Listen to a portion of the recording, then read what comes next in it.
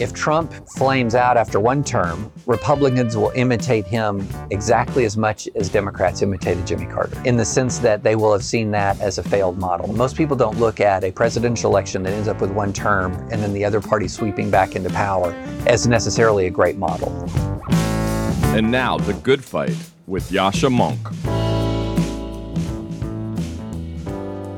Welcome to a podcast that searches for the ideas, policies, and strategies that can beat authoritarian populists like Donald Trump over the next 4 years and the next 40. In place of my usual little spiel about the world that I do at the beginning of this podcast, I'm afraid to say that today I'll have to do some self-promotion, and I promise it'll be the last time for a little while.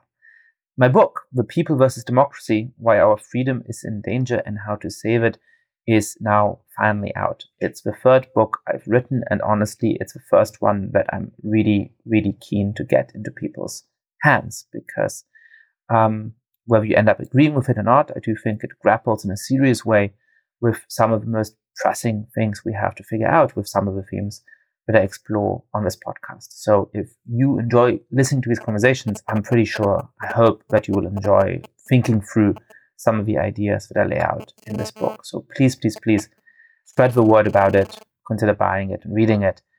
If you're not convinced, here's one quote from Rice. If you're worried about the world becoming less and less stable with each passing month, about democracies around the world coming under assault from strongmen and would-be strongmen, about society succumbing to its worst impulses, do not read the new book from political scientist Yascha Mounk, The People vs. Democracy. It will scare the hell out of you. Well, if that's not an endorsement, I don't know what is.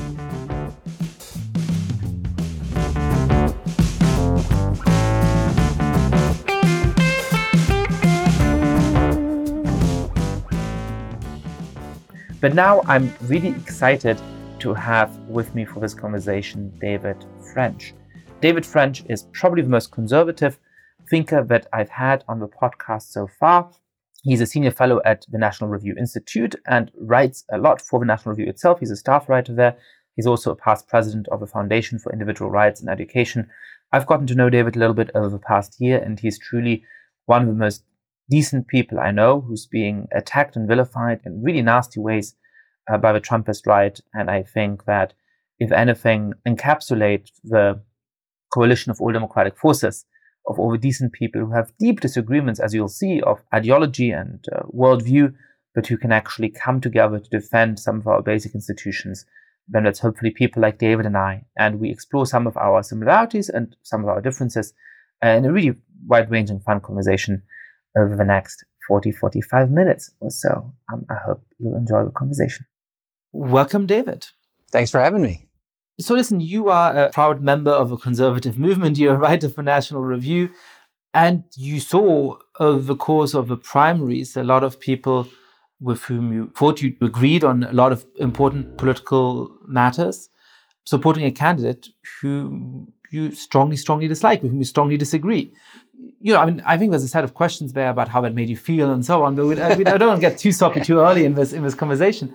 And one of the things that I'm wondering about is sort of, what did that reveal to you about the differences you have with people where you might have thought you had similarities, or were you always aware of those differences and they just sort of played out in that political situation? Well, in any movement, you're aware that there's a range of people with a range of different levels of individual character. So that aspect of it shouldn't surprise anybody if people reveal different kinds of character under stress. I think the thing that surprised me was the extent to which many elements of the conservative movement revealed themselves to be not as interested in conservatism as I thought they were. So during the Obama administration, the way and the path to sort of conservative celebrity, the path to become the face of opposition to Obama, was sort of the path through true conservatism. So uncompromising on tax raises and... Yeah, so if you're compromising, you're a rhino. If you're a deficit hawk, you're a conservative. If you're, you could just go down the line of the list. And the question was, are you a true conservative? So you had all of these sort of what you would call rhino hunters or rhino police, like a Sean Hannity and others, who were saying, well, I don't like this guy because he's not conservative enough. And what I began to realize is, for an awful lot of people, conservative didn't mean conservative so much as it meant opposed to Obama.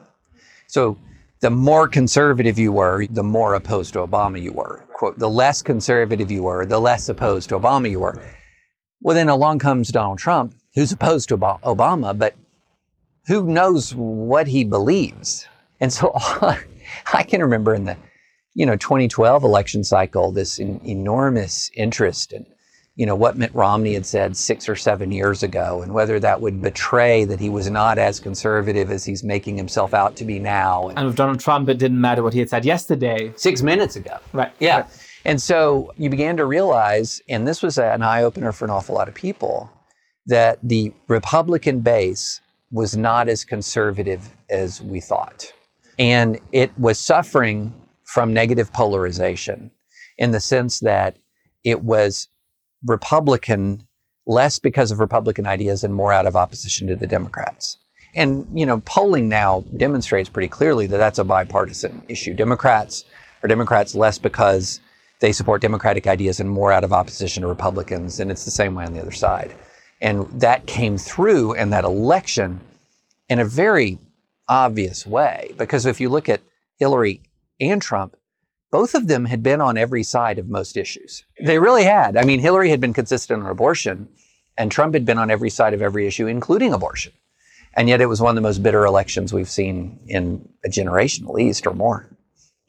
So why do you think that the staying power of those conservative ideas was so low? Do you think that this is a universal phenomenon, that any political movement, when tempted by power and its broad coalition, will end up deferring to whoever is elected president? Or do you think that there is something about the brittleness of the hold that a certain kind of conservative idea had over the base that made the Republican Party ripe for plucking in that kind of way? Yeah, that's a good question. So I think there's a historical pattern of people who are willing to sort of lay ideology aside to win.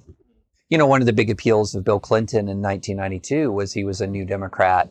He was more of a centrist Democrat. The more progressive types like a Walter Mondale had been the path to defeat. Bill Clinton was, the Democratic Leadership Council. That was a new, less partisan, less progressive brand of the Democratic Party, and driven in large part by the desire to stop losing. I think what happened with Trump is it wasn't so much that people embraced his populism so much as they just wanted to win. The Republican voter did not wrap both arms around him in the primaries. He won going away, but he still won the lowest percentage of the primary vote of any GOP nominee in the primary era.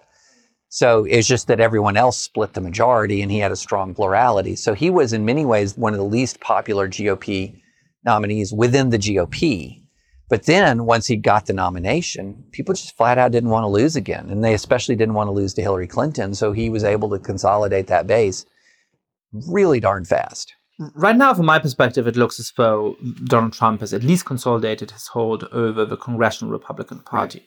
Right. There's two ways of reading that. The first is that what we want is to win. Mm-hmm. And now that there is a Republican president, they're going to go along with him pretty much whatever he does. But you know what? If he loses disastrously in 2020, they're all going to flip back to review the true preferences, which were the conservative preferences of the orthodoxy that held until 2 years ago. And Trump would potentially end up being a very bad episode, sort of nightmare, and you go back to an older version of the party. I mean, the other version of it is that even if Trump does lose disastrously in 2020, they have now recognized that, actually talking to middle America about tax cuts and so on, that works. I mean, they sort of like it. But what really works is racist dog whistles. What really works is undermining not just the New York Times and CNN, but also the FBI and whatever other state institutions. So let's stick with that, and let's put a more attractive face on that, perhaps, than Donald Trump. So I guess my question is, how much hope do you have that the Republican Party can be recaptured by those more traditional conservative ideas? Ask me in a year. I think a lot. I will. Yeah, we'll have you back on. I think a lot depends on what happens in the midterms. Well, let me put it this way. So when Trump came into office, I think if you could categorize concerns, there would be three big ones: Trump's character, Trump's personnel, and Trump's policies. So Trump's character is Trump's character. Trump's personnel, when he came in, was featuring Steve Bannon and Michael Flynn.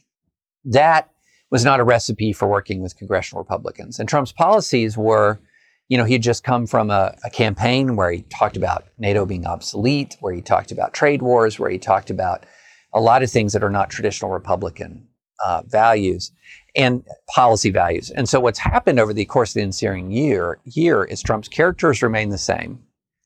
Trump's personnel has gotten better, and Trump's policies have defaulted to sort of the Republican norm.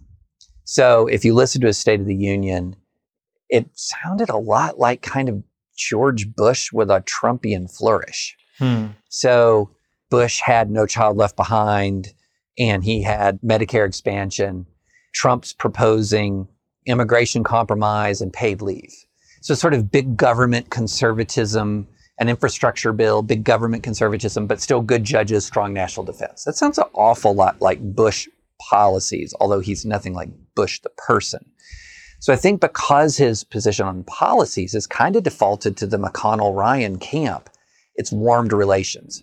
But you raise a great point of isn't character. the question that actually tone is more important than policy, right? That what people were attracted to with Trump was much more his tone than his policies. And so, perhaps you now have a weird new amalgam where for the next 10 years, Republicans are going to run on the same policies that actually never had that big support in the mass of the population, but they're now going to put a Trumpian tone on it. I think if Trump is reelected and ends 2 terms relatively popular, I could imagine that being a future. If Trump flames out after 1 term, Republicans will imitate him exactly as much as Democrats imitated Jimmy Carter, in the sense that they will have seen that as a failed model. Most people don't look at a presidential election that ends up with 1 term and then the other party sweeping back into power as necessarily a great model. But what you have to also realize, though, is Trump didn't come out of nowhere. There were kind of proto-Trumps. Right, of course. So, Newt Gingrich, when his star hit its height in the 2012 cycle, is when he went hard after the media. He didn't do it as bluntly and as threateningly and sort of in the same bullying fashion that Trump does. But he went hard after the media in these South Carolina debates in 2012. And that's when he had this sort of flash in the pan type moment. There's always, and there's a deep sense of resentment towards the mainstream media and the conservative movement. There's always hay to be made going in that direction. That's not to say there aren't legitimate reasons to critique the media. That's just been a background part of Republican politics for a long time. I think what is different about Trump in kind, it's one thing to go after the media hard and fair. It's another thing to go after the media and be so deeply personal, to be so personally vicious, and to be so bluntly bullying. That's a very big So he difference. radicalized the critique both by making it much more personal, right? By pointing at reporters in the room and essentially threatening them and inciting his supporters to intimidate them. And by broadening it, right? Because it's no longer just the media, it's also the FBI, it's also the Department of Justice, it's also all of these other kinds of institutions. It's also the courts. There are legitimate criticisms of the FBI and the courts. Now, Donald Trump is not familiar with, so for example, I have a criticism of the Comey press conference and the Comey statement clearing Hillary Clinton. And my criticism is very, very specific. He invented a legal standard to do so. I think that's a problem. What about the other way around when he sent the letter to Congress on the Friday before the election, which arguably cost her the election? So I think that there was legitimate reasons for left and right to criticize Comey pre-election. So it's not that I don't want to get into a position where we say any criticism of the FBI is undermining institutional law enforcement. No, it's an imperfect institution. Sometimes it deserves criticism. The problem I have is when criticism becomes conspiratorial and when criticism is unmoored from fact. And so, if you were to ask Donald Trump, hey, Mr. President, what was your problem with the FBI in the election? The odds are low he would say, I think Comey applied the wrong legal standard under the Espionage Act to clear Hillary Clinton. It might be much more, it was on her side, or they're trying to get me, or, they're trying to undo the results of election. And that kind of blunt criticism, which often rests on conspiratorial thinking, I think is a problem. Now, on the judges, I think there have been some really poorly reasoned decisions against some Trump administration policies coming from the federal judiciary. And the criticism of that is those are poorly reasoned decisions, and here's why. And would the travel ban be an example of that, or which decisions are you thinking of? Yeah. So, for example, on the travel ban, what you had to obtain some of those injunctions were some real expansions of standing law. So, for example, granting a state standing to sue on behalf of Iraqis. It's novel. It's novel. The Establishment Clause argument is an interesting stretch. And it was very interesting to me that the Supreme Court specifically asked in its cert grant on the travel ban case, specifically asked to have the Establishment Clause issue, which is the Establishment Clause issue, for those who don't know it shorthand, is did Trump's travel ban violate the Establishment Clause by disfavoring the Islamic religion? And so the Supreme Court asked for a specific briefing on that. But that's a big time extension. That's a big time extension of the law to take campaign statements or tweets and apply them to the meaning of a written document that on its face has no religious component. I want to change tack a little bit and think about the ways in which this political moment might actually change our view of each other, right? Yeah. I mean, certainly for me, it's been a moment where I look at both with horror at the number of people who have not stood up to Trump, but also with great admiration at the people who have stood up to Trump in situations in which that was personally difficult. Right. And I know that you have taken and drawn a lot of hatred and a lot of vicious personal attacks not just on you, but also your family for being as forthright as you are about Donald Trump. Rather than delve into that, I want to know, even now, where do you feel like the left or the center-left or centrists are being unfair in the understanding, the reading of good faith conservatives? In what ways do you feel that you still hold positions that you hold in good faith because you're convinced of them, and the way that they are portrayed ends up being just deeply unfair to why does you hold them and what it is you think? So, this is a good topic, and this is one that is the subject of many, many Twitter wars. So I was against Trump because I thought by his character, he was unfit. I just think he's unfit by character and temperament. And I believe that he was a serious policy risk. That when he talked about NATO being obsolete, when he talked about potential war crime, ordering war crimes, all of it. I mean, we don't need to go to the whole list, but the combination of character and temperament to me said, I think he's unfit. But I would still want the policies that I want. So if Trump comes in and he says, I'm for higher taxes and I'm an out of control tweeter, I would say, stop out of control tweeting and stop being for higher taxes. If he comes in and he says, and is still an out of control tweeter as he is, but he proposes a tax plan that I can support, I'm going to say, I support that tax plan, stop being an out of control tweeter. What a lot of people come at me is, well, that's not real resistance. They would say, he is a singular threat to the American Republic, and he has to comprehensively fail at every turn. Otherwise, we might get more of him. Many people have heard all these arguments. And my point of view is there's nothing about the existence of Donald Trump as president that makes me less likely to support lower taxes or less likely to support originalist judges. But at the same time, the fact that I might be glad that he's appointed some good judges, or that he signed what I think is a decent tax bill, or that he's done well so far against ISIS, none of that means that I no longer think the character of the president matters. So my problem on the right is a lot of people on the right are saying, look at these good policies. I can handle bad tweeting if we get these good policies. But that's not what the right's argued about the presidency for my entire adult lifetime. The right has argued about the presidency that the presidency is a cultural force and a political force.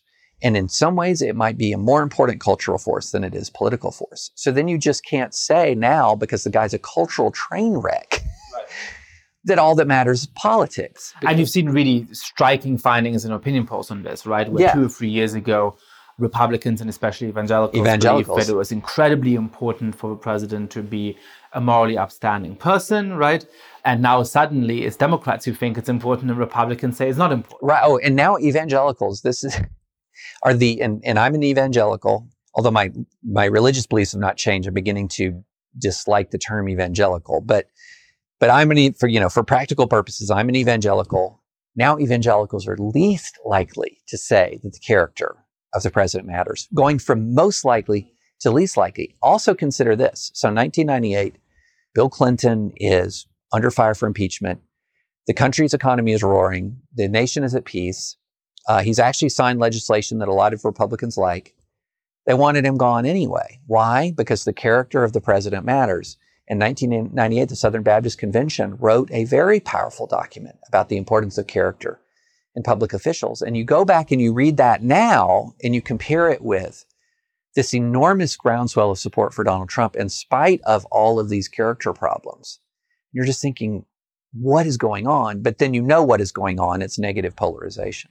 Yeah, so this is a question I've had in my mind, right? And there's a version of that we covered about the Republican Party, which is, was the Republican Party really all along a rather different beast from what it seemed? It was always less interested in policy and more interested in whether it's negative polarization or whether it's perhaps even a form of white identity politics in parts and so on.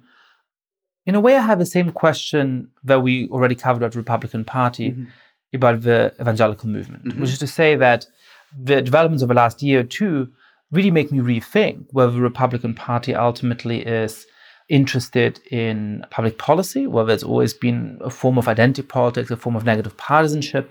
Now, you might have the same question about evangelicals. When you read back the document from the late 1990s, the question becomes, well, did they actually really believe in the importance of moral leadership then? And, somehow that belief has dissipated over the course of 20 years?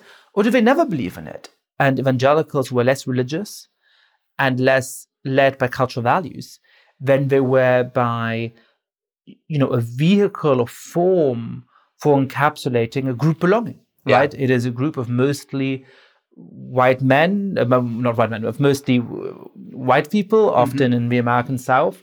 And sort of evangelical institutions gave them a form of organization, a form of self-expression. But it was actually, the religion wasn't the horse driving the cart, it was the other way around. So let's break this down into two categories. One is there have always been in the evangelical movement a certain percentage of people, particularly in the upper echelons, who are, for lack of a better term, are opportunistic throne sniffers. And so they're going to do what they need to do in the moment to make themselves relevant. It's a small group. It's very small, but they're there. Let's just put them to the side. And instead, let's talk about the bulk of the movement. In that sense, I would say that late 1990s statements were extremely sincere and extremely heartfelt. They were untested. So it is very easy to adopt a moral position that does not entail sacrifice. It is very difficult to adopt a moral position that entails sacrifice. So there was no downside for Republican evangelical to say, man, Democratic president and Democrats, we need you to uphold standards of character and get rid of one of your own. To help us get rid of one of your own. That's an easy call to make. It is a very difficult call to say, let's apply all of the arguments we did in the 1990s to reject somebody who, in rejecting them, it may result in a political defeat that we believe would have real consequences for our religious liberty. That's a heavy lift. So what you had was a fear-based turn. One of the most impactful articles that I saw, there was a couple. One is well-known and it resonated inside and outside religious conservative circles as the Flight 93 election. The country's at stake. Yeah. And then there was another one that was... I was, by the way, very proud to be named by Michael Anton, who is the person who turned out to have written this article, which was penned under pseudonym, but it was Michael Anton, to be named by him as one of his intellectual enemies or adversaries in the inaugural issue of the Journal of American Affairs. Oh, is that right? He now has a senior job, still has, I believe, in the White House on national security. And the argument of Flight 93 was that this is the last moment to save a country. And that it might go wrong, but Trump is not exactly somebody trained to be a pilot, but better put him in charge than know that you're going to die.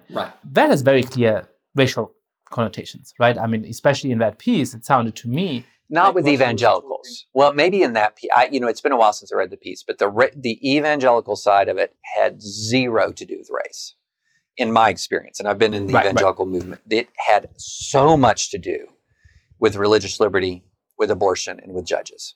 So you were constantly being told, vote in self-defense. Because the serious view was, not without foundation, that if Hillary Clinton wins, there's going to be a move against the tax exemptions of religious colleges. There's going to be a move against the tax exemptions of religious schools, possibly even churches. So you're talking about messing at a very fundamental level with how people educate their children, how they worship. And so that was absolutely front of mind. So let's dig into the details here a little bit, right? Look, as somebody who grew up, as a typical European Jew, which is to say as a deeply non-religious one, in a society that's deeply secular, I'm, as Jürgen Habermas once said, religiously unmusical, right? I don't understand religion. Right. I haven't had much of it in my life. I don't know many people who are religious, right?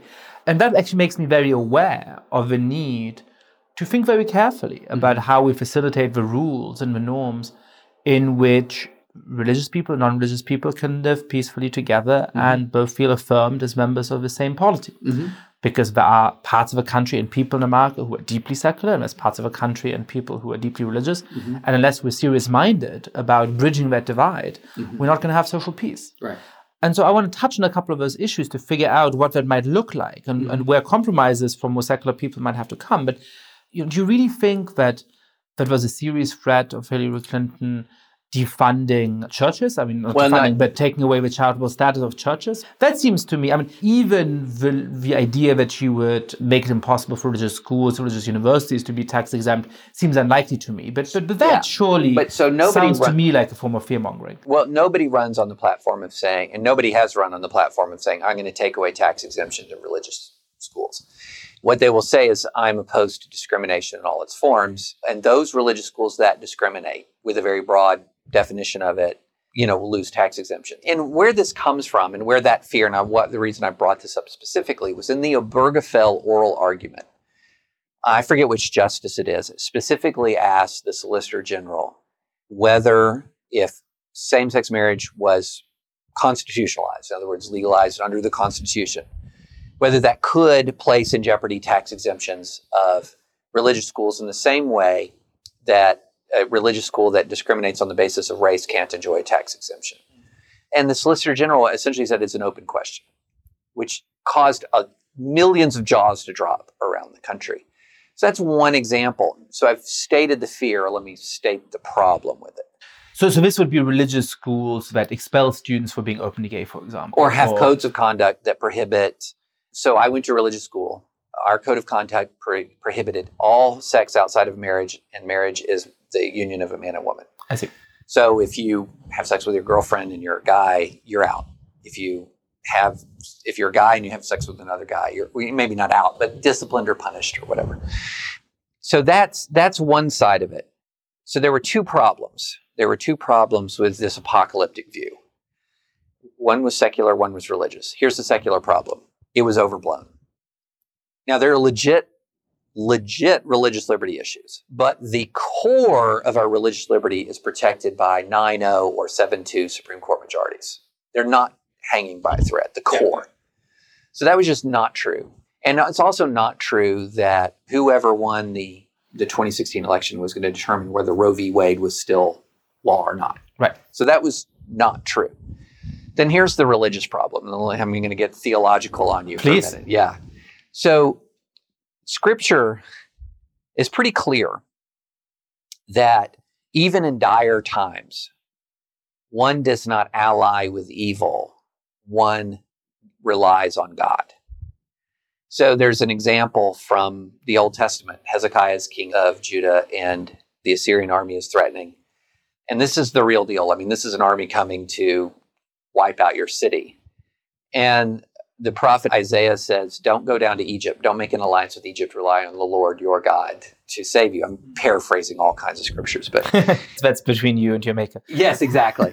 So in essence, the thing was, don't seek that alliance of convenience. Right. God takes care of his people. So that was an argument I was making to folks in the church. It's like, come on, this is in some ways a test of faith.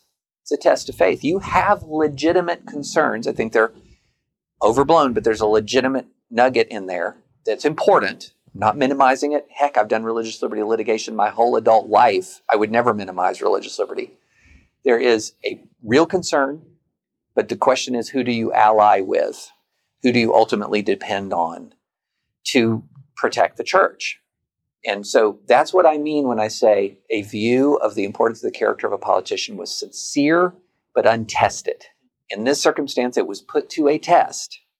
And they failed the test. And in my view, the decision to, now I did not vote for Hillary. I believed Hillary was unfit in a different way than Trump. But it's not just holding your nose and voting for one over the other.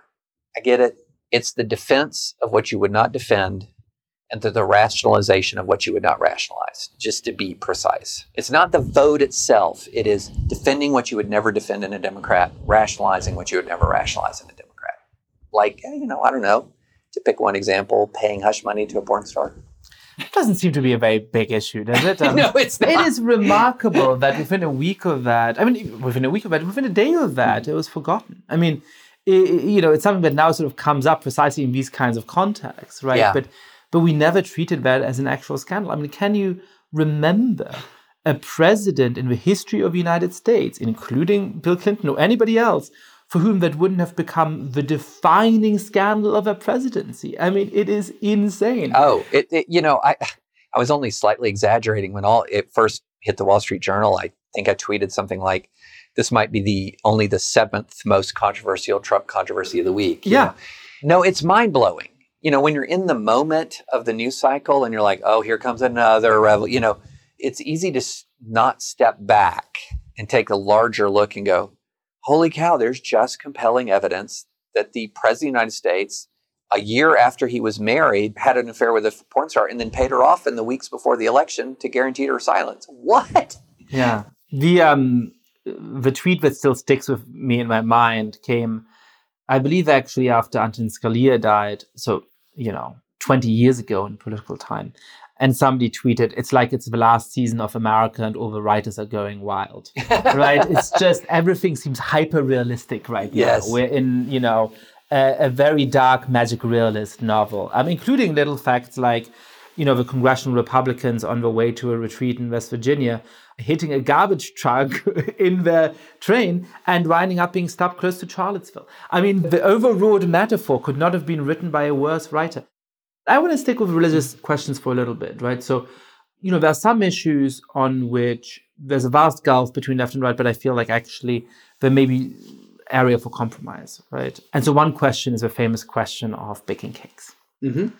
And I think one of the things for which I want to fault myself and people on my end of the political spectrum is that I don't think we often make the room to listen to the arguments on the other side. So let me stake the argument, the concerns, because I don't know what the right view is, but the concerns from one perspective and have you respond to it. So the concern is that in similar ways in which we've decided collectively for very good reasons in the 60s, that you shouldn't be able to exclude one race of people systematically from participation in business and social life, because if you can't enter certain businesses, you're excluded from social life and economic opportunity and all of those other things. And so that we recognize the importance of freedom of association, but it is superseded by the need for people of any race and any creed to be allowed to be full members of society. One of the rights you just don't have as a business owner is to say, sorry, you're black, I don't let you in. Right. So now we are overcoming decades and centuries and so on of discrimination of gay people. You can take whatever view morally or religiously you want of whether you approve their relationships or not, but that should not be the subject of legislation, right? Don't we have a similar obligation to ensure that they get to fully participate in social and business and cultural life? And doesn't that mean that a bakery shouldn't be allowed to discriminate against them when it wants to get their services? So there's two answers to that. Answer number one is, and I've made this argument time and again about the Masterpiece Cake Shop case, he was actually not discriminating on the basis of sexual orientation. So here's why I say that. If you're an African-American customer and you come in and let's say the baker is a wife of a cop or a husband of a cop, and the person says, I would like for you to bake for me a Black Lives Matter cake that celebrates the birthday of Assata Shakur. So Assata Shakur is one of the FBI's most wanted terrorists and was a cop killer. It is not discrimination on the basis of race to say to that person, no. Just as if a white person comes in and says to a black baker, can you bake me a Confederate flag cake, which precious few people of color are going to ask for a Confederate flag cake. It's generally going to be white people. And the person says no, people don't say that's discrimination on the basis of race. So Jack Phillips' Masterpiece Cake Shop, he served gay customers all the time. He would have served these gay customers. And when they came in and they asked for a cake, he even offered them a cake that had been pre-made, okay? So, and he also had a history where he says, if a cake conflicts with my beliefs, and it included things like he would refuse to custom design it or use his artistic talent. And so he had a long history of that, like Halloween cakes, cakes that he believed were sacrilegious in some way. He just wouldn't do it.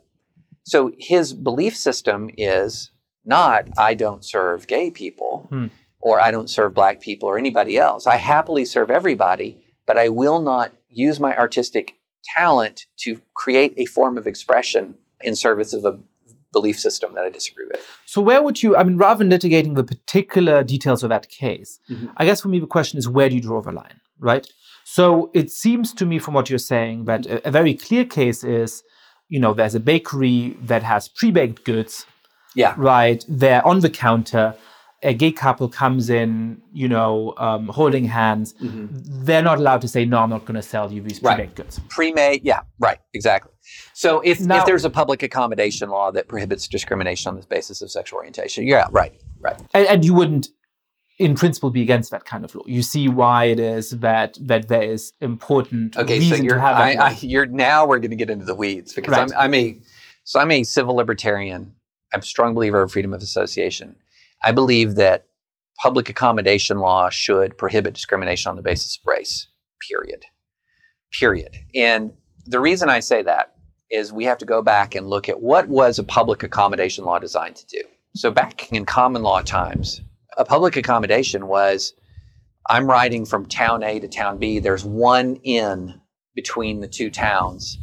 And if I don't get to stay in that inn, I might have to sleep in the open air, get exposure and die.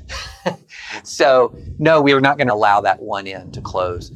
Well, what happened in the Jim Crow South was an entire region essentially began to systematically deny all access to all kinds of facilities, so that an African American who wanted to get a meal or have a place to lay their head, that was an open question in virtually any community in the South.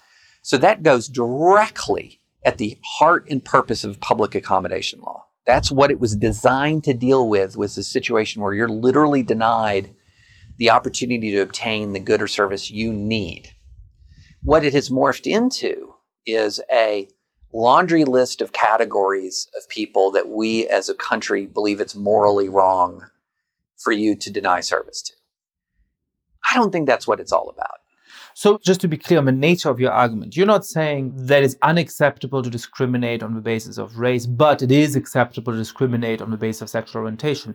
You're saying, if I'm getting your drift right, that there's a huge cost to impeding on people's freedom of association in any circumstance. The default is freedom of association. Right. Yes. So the default should also be that people should be free to discriminate on the basis of race. But we have learned in our history, for because obvious of our reasons, unique history, yes, that the effects there are so pernicious. And we have such good reason to assume that unless we have a strong form of intervention, these pernicious effects are in fact going to materialize, as they did until the law was passed, then we should make an exception. Right. But when it comes to gay people, presumably, then your next argument would be, it's not as clear that the social segregation, the exclusion would be comparable, and so it doesn't overrule the initial argument. But not just gay people. I would say we're really getting to the weeds of civil liberties here. That's fine. A public accommodation law says you may not, for example, discriminate in the provision of services on the basis of race, sex, gender identity, veteran status, religion. I mean, it's a long creed. It's a long list. And so, I'm a veteran. I think it should be totally fine if a pacifist coffee shop owner says, I don't want anyone in my coffee shop who may have blood on their hands of serving the Iraq War. Fine. Now, if we'd ever reached the point where it was a community so pacifist that I could literally not find a hotel to lay my head in or a restaurant to eat in, then I'd say, well, now there's a compelling governmental interest. This is I'm literally being denied public accommodation broadly. And when you're talking about non-discrimination law, what is it has morphed into is a public declaration of morality that has legal force. That's what non-discrimination law is morphing into. And the result of that is you begin to have head-on collisions with a lot of other civil liberties. And I don't think that's necessary or prudent. So, for example, in the Masterpiece Cake Shop case, the couple, Jack Phillips didn't custom design a cake. Many options for cakes. In some of these florist cases. Now, if there was a situation where there was no florist within X number of miles, well, then the government interest may change. But when you're in an environment of options and you have only 19 out of 20 options instead of 20 out of 20, I don't think that that's a compelling argument for overcoming freedom of association. So let's spin out the implications of that. So what you're saying is that you actually think it's fine to discriminate under current circumstances against all kinds of different groups, not just gay people, but also veterans and so on. I'm not using the term fine. I would say it's immoral. But it should be legally permissible. But yes, exactly. Sorry, I didn't want to. Yeah. I'm not going totally cool today. Right. But even if that situation changed and there was a real public accommodation problem, and you would say, yes, actually, in this particular rural area of wherever it is, New Hampshire, gay people are so discriminated against that they have a real problem systematically accessing services. We should add them to the list of protected classes like African Americans. But even then, you would say there's a distinction between general goods, so the pre-baked goods, where you walk into the bakery, the goods are already there. And in those circumstances, say, yes, it should be legally impermissible to say, I'm not going to sell you, the pre-baked croissant. But if somebody comes in and says, I want a wedding cake that you make especially for me, and that says, Dear John and John, that involves you so much in an expression of affirmation of these particular values that even in those circumstances, you think that shouldn't be compelled. Yeah, so I would say this. If you are a person who is engaged in artistic expression or, let's say, creative expression, and you're a person who's involved in constitutionally protected speech, then the default is the government may not compel your speech, period. So if I'm a lawyer and I'm offering a service to the public, it's pretty much taken for granted that I don't have to argue a case I don't believe in. Right. If I'm a portrait painter, people generally tend to take it for granted that I don't have to paint the portrait of the Grand Wizard of the Klan. These things are taken for granted. I think the Masterpiece Cake Shop case is controversial. What you're about to say is that what's controversial is the nature of cake baking. Is people don't believe that creating a wedding cake is like painting a picture. Right. And I would say people aren't spending $4,000, $5,000, $6,000 on a cake because it tastes so great. They're spending $4,000, $5,000, $6,000 on a cake in a wedding because of the creation. Very few people go to a wedding and they go, that cake looks like it's going to be the best thing I'll ever put in my mouth. They say that's the most beautiful wedding cake, and it really captures the essence of this couple.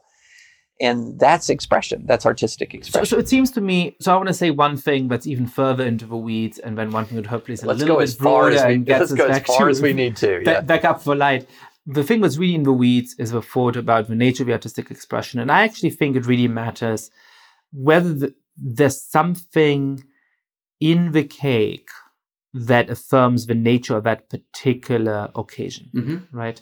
I mean, even if cakes are slightly individual in the way that an architect specializing in family homes may be slightly individual, right? You have a discussion about, do you want it to have 4 layers or 3? Do you want it to be, right? That to me does not affirm the nature of that particular event. Now, if it involves a greeting to a particular couple, if it involves even a sort of figurine of 2 men or 2 women or something like that, then I see that it starts to do that. So for me, actually, the line isn't between pre-baked goods and wedding cakes. It's between generic wedding cakes, which are somewhat individualized for the occasion in the kind of way in which you would respond to, do you want vanilla or chocolate? And ones that actually include that expression. Because what I agree with is that obviously as a baker, you want to preserve a right not to The Confederate flag cake. The Confederate flag cake, Yeah. right? Absolutely. And that's very obvious that if you're baking the Confederate flag into the cake, that is an expression, Yeah. right? So that's the narrow point. The broader point is, we're not in the end going to come to agreement about that, right? I mean, we're also not going to come to agreement, by the way, about the public accommodation law, where, Oh, no. I think 19 out of 20 people are not going to agree with me on the public accommodation. But what, I will say this, right, which is that I think we can both recognize that there's competing interests there, right? And the naive view of rights in the Constitution is that a right is absolute, but it never is absolute because it always conflicts with other rights. So when one amendment and the other amendment butt up against each other, you have to figure out how to preserve both of them to a maximal extent. Well, I think the best way to describe it is there is always a test that is applied to each and every liberty guaranteed in the Constitution. And there is a governmental interest that does exist that can So, for example, the strictest scrutiny under the law is a law narrowly tailored to advance a compelling governmental interest using the least restrictive means. If a law can meet that test, it can overcome free speech under almost any circumstance.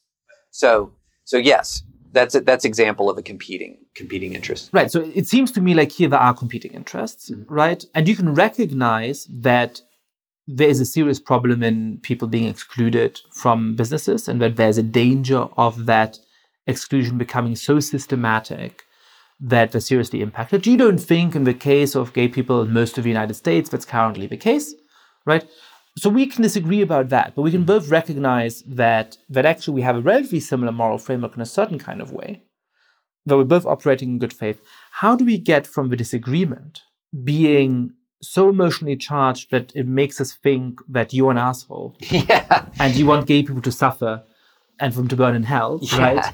to I realize that you're somebody who's a genuine guy who has thought about the matter in a morally serious way and comes out on the other side. And how do you do that? Not just between you and me. I think we've succeeded in that in this conversation, but how do we do that as a nation? Yeah, so that's a great question. First, let me just say, I think you're really hitting at something very important on the cake case when you talk about what about the nature of the cake itself. Because what was interesting about this cake is the cake the couple ultimately settled on was a rainbow cake, which I think people would say expresses an idea pretty clearly. But it may not have been had they worked with Jack Phillips. I mean, who knows? It's a hypothetical. So on the question about goodwill, the fact of the matter is, in the absence of knowing a human being, it is hard to gauge intent. So this is something that I have mentioned many times, and I don't have the quote exactly in front of me. There's that quote from Peter Baelish in Game of Thrones. And he says, I like to play a little game in my mind when I'm evaluating the options in front of me. And it is, what is the worst reason for what has happened? And do the events fit the explanation for the worst reason? And so let's say you're an LGBT person and you're looking at what Jack Phillips did. What is the worst reason that you can imagine? The worst reason that you can imagine is that he hates me. He doesn't like gay people. He's a bad person. And therefore, that's why he did what he did. Well, do those facts, if you don't know anything about Jack Phillips, could those facts fit within that explanation? On a surface level, yeah. Yeah. In the same way that if, say, a Black Lives Matter activist went and wanted to get a cake, and I've never heard of a cake like this, but the cake like I described that celebrates Assata Shakur or whatever, a racist could refuse that because they're racist. And so what ends up happening is because we presume the worst, it's easy to make facts where someone comes down on the opposite side of our view when we know our own good intention and we know what we want society to be like, and our version of society is pretty virtuous in our mind. It is easy to then immediately lock that into malice. Yeah. It's really easy. And that goes down to the problem that we have the geographic sorting in our country, where people are increasingly living apart Because from you those. see is actually knowing and meeting people with those other views, and so you only see them through the media bubble. Exactly. And it becomes much easier to think, well, they must all be monsters. And then that's exacerbated by the way the cable news debates work. So you might have 5 minutes of a cable news argument about Masterpiece Cake Shop. And I know I've been in these debates. If you spend the first 4 minutes expressing that I'm a really good guy, I want what's best for you, I have no ill will towards you at all. I have these religious beliefs that involve eternal truths and the love of Jesus, and you get into that, and like I've got 9 seconds to talk about the First Amendment. Right. And so you end up going, here are my points, boom, boom, boom. And the other side, here are my points, boom, boom, boom. And nothing in that exchange breaks the paradigm that says, I can think of a terrible explanation for why that person is the way they are. And I've started trying to become conscious of this in my own public presentations of things. And I realize how incredibly hard it is to break out of that if you're going to be making an argument in the public square. And I try. I've never figured out a great way to do it, to be honest. I mean, I've done it sometimes better than others, but I'm always aware that I'm speaking both to my friends who desperately want me to be their champion and to my ideological opponents who don't know me, who don't know my ideological allies typically, and are looking at through a prism of, I can think of a terrible reason why he believes this. And that is very difficult to break out of. Very difficult. And I don't have great answers for it, to be honest. So, I think it felt for parts of this conversation as though we weren't really talking about Trump and we weren't really talking about populism, but this has brought it back very nicely and made clear why I want to delve into this and why I did think that it connects back. Because this challenge is deep, right? And by the way, the challenge goes beyond individuals, because the problem is that if you do go on cable news and you are the reasonable person and you do explain where you're coming from in a way that makes people on the other side a little better able to have empathy and to realize that you're not a bad person, you're not going to be invited back on the next time. Yeah. Because you've wasted those 4 minutes of airtime. Yeah. Those 4 minutes are precious, and some people are going to have switched channels, right?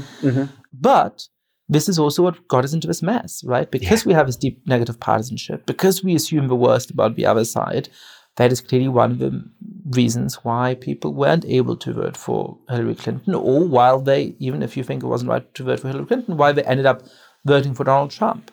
So if what we care about is preserving some kind of common citizenship and preserving a politics in which some people are ruled out of bounds and out of court because they are so toxic, then we need to have more of that understanding of each other and less of that fear of each other. Yeah. So what can we do? I'm asking you the easiest question at the end, and then... It's so funny. I was just talking to somebody the other day, and he provided me this brilliant explanation of national polarization, how we got here. Brilliant. and then it had a part that says how we can fix it. And I said, it just kind of left me cold. That's a chapter 10 problem, yeah, right? Yeah, I mean, every exactly. good analysis comes to... Exactly. So here's all I know. I have a good answer for individuals. I don't have a good answer for the nation, to be honest. The best and shortest answer I have for individuals is make it part of your daily life habit to seek out the best expression of the other side's point of view. So I'll put it like this to people. If you're arguing and you're trying to talk to a progressive about why conservatism is a virtuous ideology, best for human flourishing, et cetera, do you say, you know what? If you really want to understand conservatism, go read Breitbart. Or do you say, look, there's a National Review, there's a Weekly Standard, there's Ross Douthat on the New York Times, there's Michael Gerson on the Washington Post, there's Arthur Brooks at AEI. I don't agree with everything all of those people say, but collectively, you're talking about the best expression of conservatism. That's what you'll genuinely learn. So if you're a conservative and you're wanting to know about progressivism, is it reading articles that people on your Facebook feed hate posted? Or is it going to The Atlantic? Is it going to The New Yorker? Is it reading some of the really excellent writers who are on Slate? So if you actually affirmatively try to reach out to read the best expression of the other side's point of view, it drains an awful lot of the knee-jerk bitterness and hatred. It just does. I'll give you a good example. There's a writer at Vox who's written a ton about the opioid crisis. German Lopez. Yeah, he's a great writer. And I disagree with him on a ton of stuff. But if there's a development in the opioid crisis, I want to hear what he has to say because he's thought through it at a depth and a level that few other people have. So if you have that view that says, I'm going to seek out the best expression of the other side, not only are you going to understand the other side, you're going to learn a lot of stuff too. So that's the individual solution. Systemically, that gets into everything from Facebook algorithms to the very nature of Twitter itself to the way we run our cable news. Here's one thing about cable news that drives me nuts. People only see the TV appearance. They don't see the green room. And people are much more pleasant in the green room. Hey, John, how are your kids? Oh, it's been forever since I've seen you. How are things going? Oh, I just saw you on MSNBC. You were on fire. And then you get on and you're like, John here is unconscionable. There's a great story I was told by a friend of mine who does a lot of TV. And he said he was arguing with a person. I won't use his name because I'm talking a little bit out of school, but I was arguing with a guy. It got very heated. After the cameras went off, he looked at me, winked and said, that was great television, wasn't it? So it's imagine the WWE where everyone thinks is real. Yeah. It's watching the wrestling. It's watching Dwayne "The Rock" Johnson go after John Cena or whatever, except thinking it's real. When the reality is a lot of it is ginned up outrage, or a lot of it is just hurriedly trying to get talking points in. And these are just some of the things. So the short answer is I've got some ideas. I don't have satisfactory answers. Well, I think if you convince people of one thing today, it's that you are one of those writers who liberals and lefties should seek out to see the thoughtful, earnest version of what an evangelical believes and what a conservative believes. And we should have you back on to debate more. I'd love it. And I would just say, I try. Now, I'm a fallen human being that fails. And there's some things I write that a month later I look back on and go, wouldn't have phrased it like that. And there are some things I look back on and I say, no, I think I said exactly what I said, how I wanted to say it. And all I will represent to the audience is I try my best. Thank you so much, David. Yeah, thank you for having me. I appreciate it. Thank you so much for listening to this episode of The Good Fight. Lots of listeners have been spreading the word about the show. If you too have been enjoying this podcast, please be like them. Rate the show on iTunes, tell your friends all about it, share it on Facebook or Twitter. Infiltrate a troop of cheerleaders and make them spell out The Good Fight in the middle of the halftime show. And finally, please mail suggestions for great guests or comments about the show to thegoodfight@newamerica.org. Thank you for listening to this podcast from New America. This recording carries a Creative Commons 4.0 international license. Thanks to Silent Partner for their song, Chess Pieces. To learn more about New America, please visit newamerica.org.